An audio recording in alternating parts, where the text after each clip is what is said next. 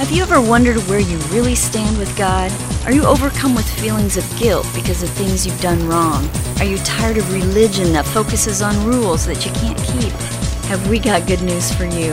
It's time to listen in on some casual conversation with Mike Kapler and Joel Brueseke and discover what true freedom is all about.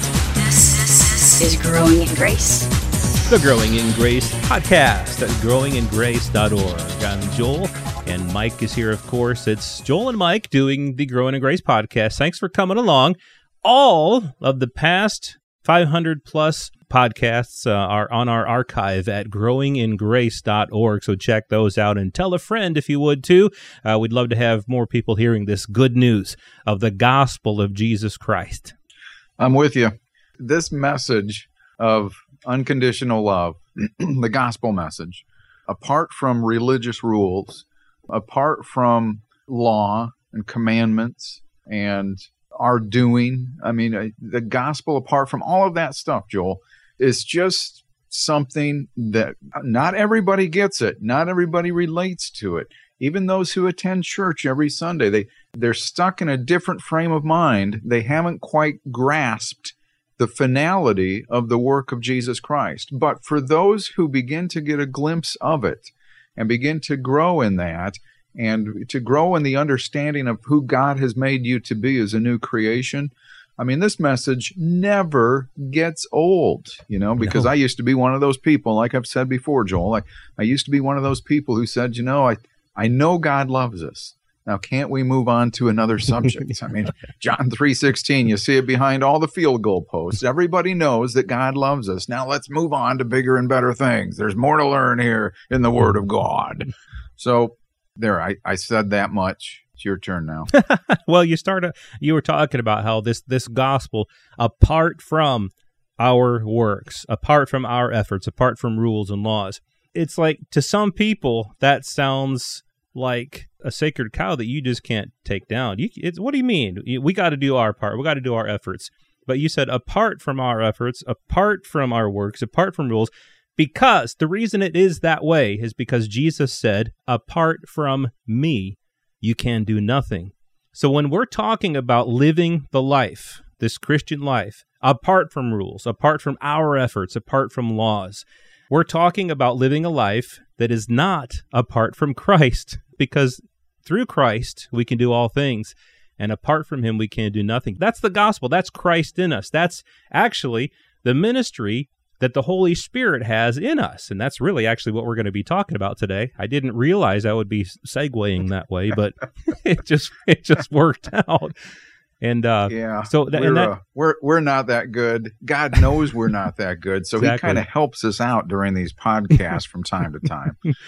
Every 560 some whatever that we've done, and that's a good thing, It's a good thing, because if we think it's about us, and you're not joking there, Cap, either, because we've said that before on the podcast, but many times when we've gotten done with a recording, we've thought, where in the world did that come from? Knowing, of course, that it was the work of the Holy Spirit, and it wasn't us, because apart from him, it's true, we can do nothing. So we rely 100% of the time on Christ in us, the ministry of the Holy Spirit working in us. Yeah, you're right about that. There's been a number of times I've listened back to one, because it's quite different when you listen back and try to put yourself in the mind of a listener, which we were trained to do in radio, right? So, yeah, there have been numerous times where I'm just like, oh, whoa, I didn't even know I had that in me, or I didn't even hear you say that, Joel. And you'd think that was really incredible. And of course, the way God works in and through us, we're a part of that equation to an extent. We have our own personality, we have our own thought process, and God works with that. So it may not always be 100% perfect all the time, but there are just things that God will do through us that are bigger than us. And sometimes when you begin to recognize that, it's a humbling thing. It's nothing to boast about. It's just a humbling thing. And we're thankful that you're listening to us today. I hope we've got something here that will help you along during your week here. So we've been talking, we're coming to our final two programs, counting this one, on why Jesus taught two covenants. And so let's talk about some new covenant stuff that Jesus alluded to, and what you were talking about a minute ago, Joel, with the Holy Spirit. John 14:25 and 26, Jesus said, "These things I have spoken to you while I am still with you. But the Helper, the Holy Spirit, whom the Father will send in my name, he will teach you all things and bring to your remembrance all that I have said to you." This can apply to us. Like I said before, yes, he's speaking to the disciples here, but this can apply to us who would become new covenant believers. In John 16, Jesus makes a statement. He says, "I tell you the truth. It is to your advantage that I go away. For if I do not go away, the Helper will not come to you." So this is a big deal here. If I go, I will send him to you. And when he comes, he will convict the world concerning sin and righteousness and judgment. Concerning sin, because they do not believe in me. Concerning righteousness, because I go to the Father, and you will see me no longer. Concerning judgment, because the ruler of this world is judged. So what we've got here is a helper, a comforter, the Spirit of God. Sometimes we have a hard time relating to him. It shouldn't be that way. We don't have a picture of the Holy Spirit hanging on the wall, so sometimes we just don't always click with the Spirit within. But the Spirit of God will convict the world of its individual, or the Spirit of God will not convict the world, and will not convict the world of its individual sins, the act of individual sins. Why? Because the core problem is not that. The core problem was being born into sin. The verb isn't the problem. The noun was the problem. The noun led to the verb. So the sin that Jesus describes here is a sin condition inherited from Adam, right? Adam who fell.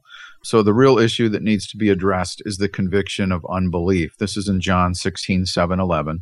And yet, many times in my Christian life, Joel, in the church world, when I was growing up and in my adult life, I kept hearing the Holy Spirit convicts us of our sin. The Holy Spirit, for us believers, is there to convict us of righteousness. Your very nature, the identity you have in Christ now, helps us to recognize sometimes when we do something that isn't exactly right, it may be sinful. Our very nature knows that. But the ministry of the Spirit is not to point out the failure of sins, but to convince or convict and remind you that you are still a righteous child of God.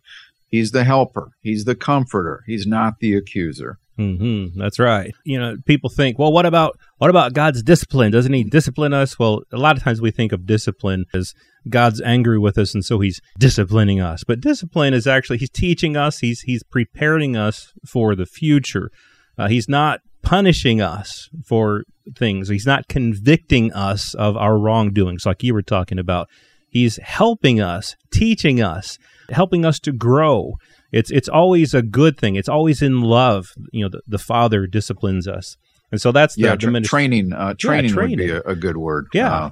A more accurate word than discipline. That's right. That's what that word really means. And that's the ministry of the Holy Spirit in us. I lived this life in the past where I thought that when I felt bad and maybe bad things happened in my life because I had not been doing right, I thought the Spirit was convicting me of my sin, but that was so far from the truth. Ever since I realized the truth that God's training is a good thing, is a positive thing, I've been able to see and look back. Oh, yes, that's why that happened, or this is what I was going through at that time, and this is the result. It's been good. It's been positive.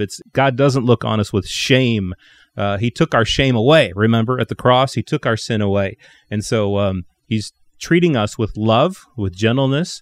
Because the kingdom of God, you know, Paul wrote about this, is not eating and drinking, but righteousness and peace and joy in the Holy Spirit. That's what this life in Christ is about, righteousness and peace and joy in the Holy Spirit. And it's not about all these negative things. Yes, negative things happen to us in life, but we don't experience negative things because God is causing them to happen. You know, God is working in us. It's not like the Holy Spirit is out there somewhere either. We get this thing where people say, "Come, Holy Spirit, we're just waiting for you." Hello, he is our life 24/7. He's always in us. You don't need to wait for him. He's always there. His wisdom is always in us. He's always ready for us to call upon him because he's right here with us. He's not out there in the distance somewhere. Boy, and that's such a biggie because we get caught in that trap sometimes of calling on God to show up and just show up, God. And God's standing there, God, the Holy Spirit, standing there next to you, within you. Where did I go? I didn't go anywhere. I'm right here. And I know where people are going when they do that stuff. We just invite you into our presence. Well, the good news is that we always seem to just get it turned inside out. We were invited into his presence. Mm-hmm. But we come up with these things because sometimes, I don't know, we're feeling like we don't have all of God that we can get and we want more. You are not going to get any more of God than what you've got right now as a believer in Jesus Christ. 1 Corinthians chapter 2, verse 12, Paul said, "Now we have received not the spirit of the world, but the Spirit who is from God." Why? That we may understand the things freely given to us by God. See, the spirit of the world will always tell you what you have to do to get. Joel, I don't get a paycheck unless I work, generally.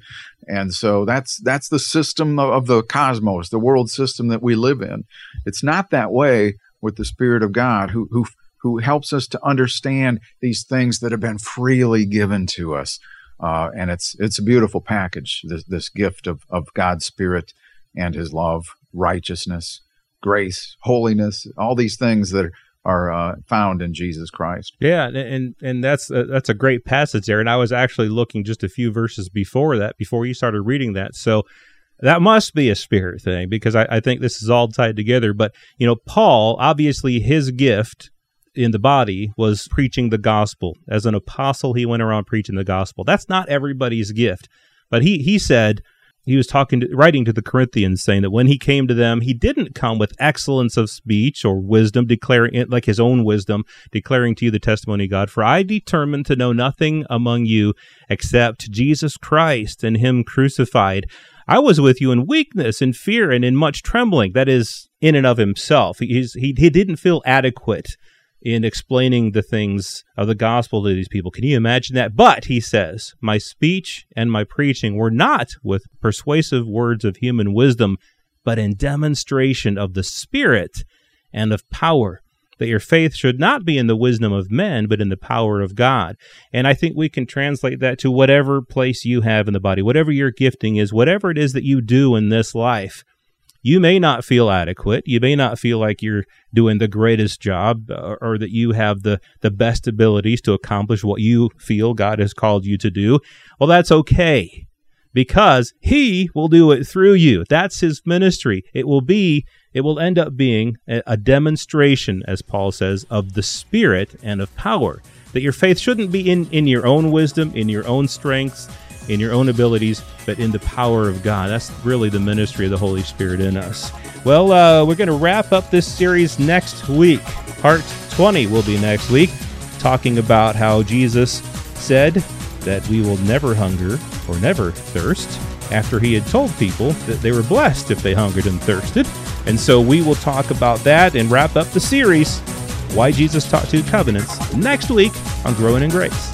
This has been Growing in Grace with Mike Kapler and Joel Brizicki, heard online through various internet sources around the world each week. To access hundreds of past programs, visit graceroots.org.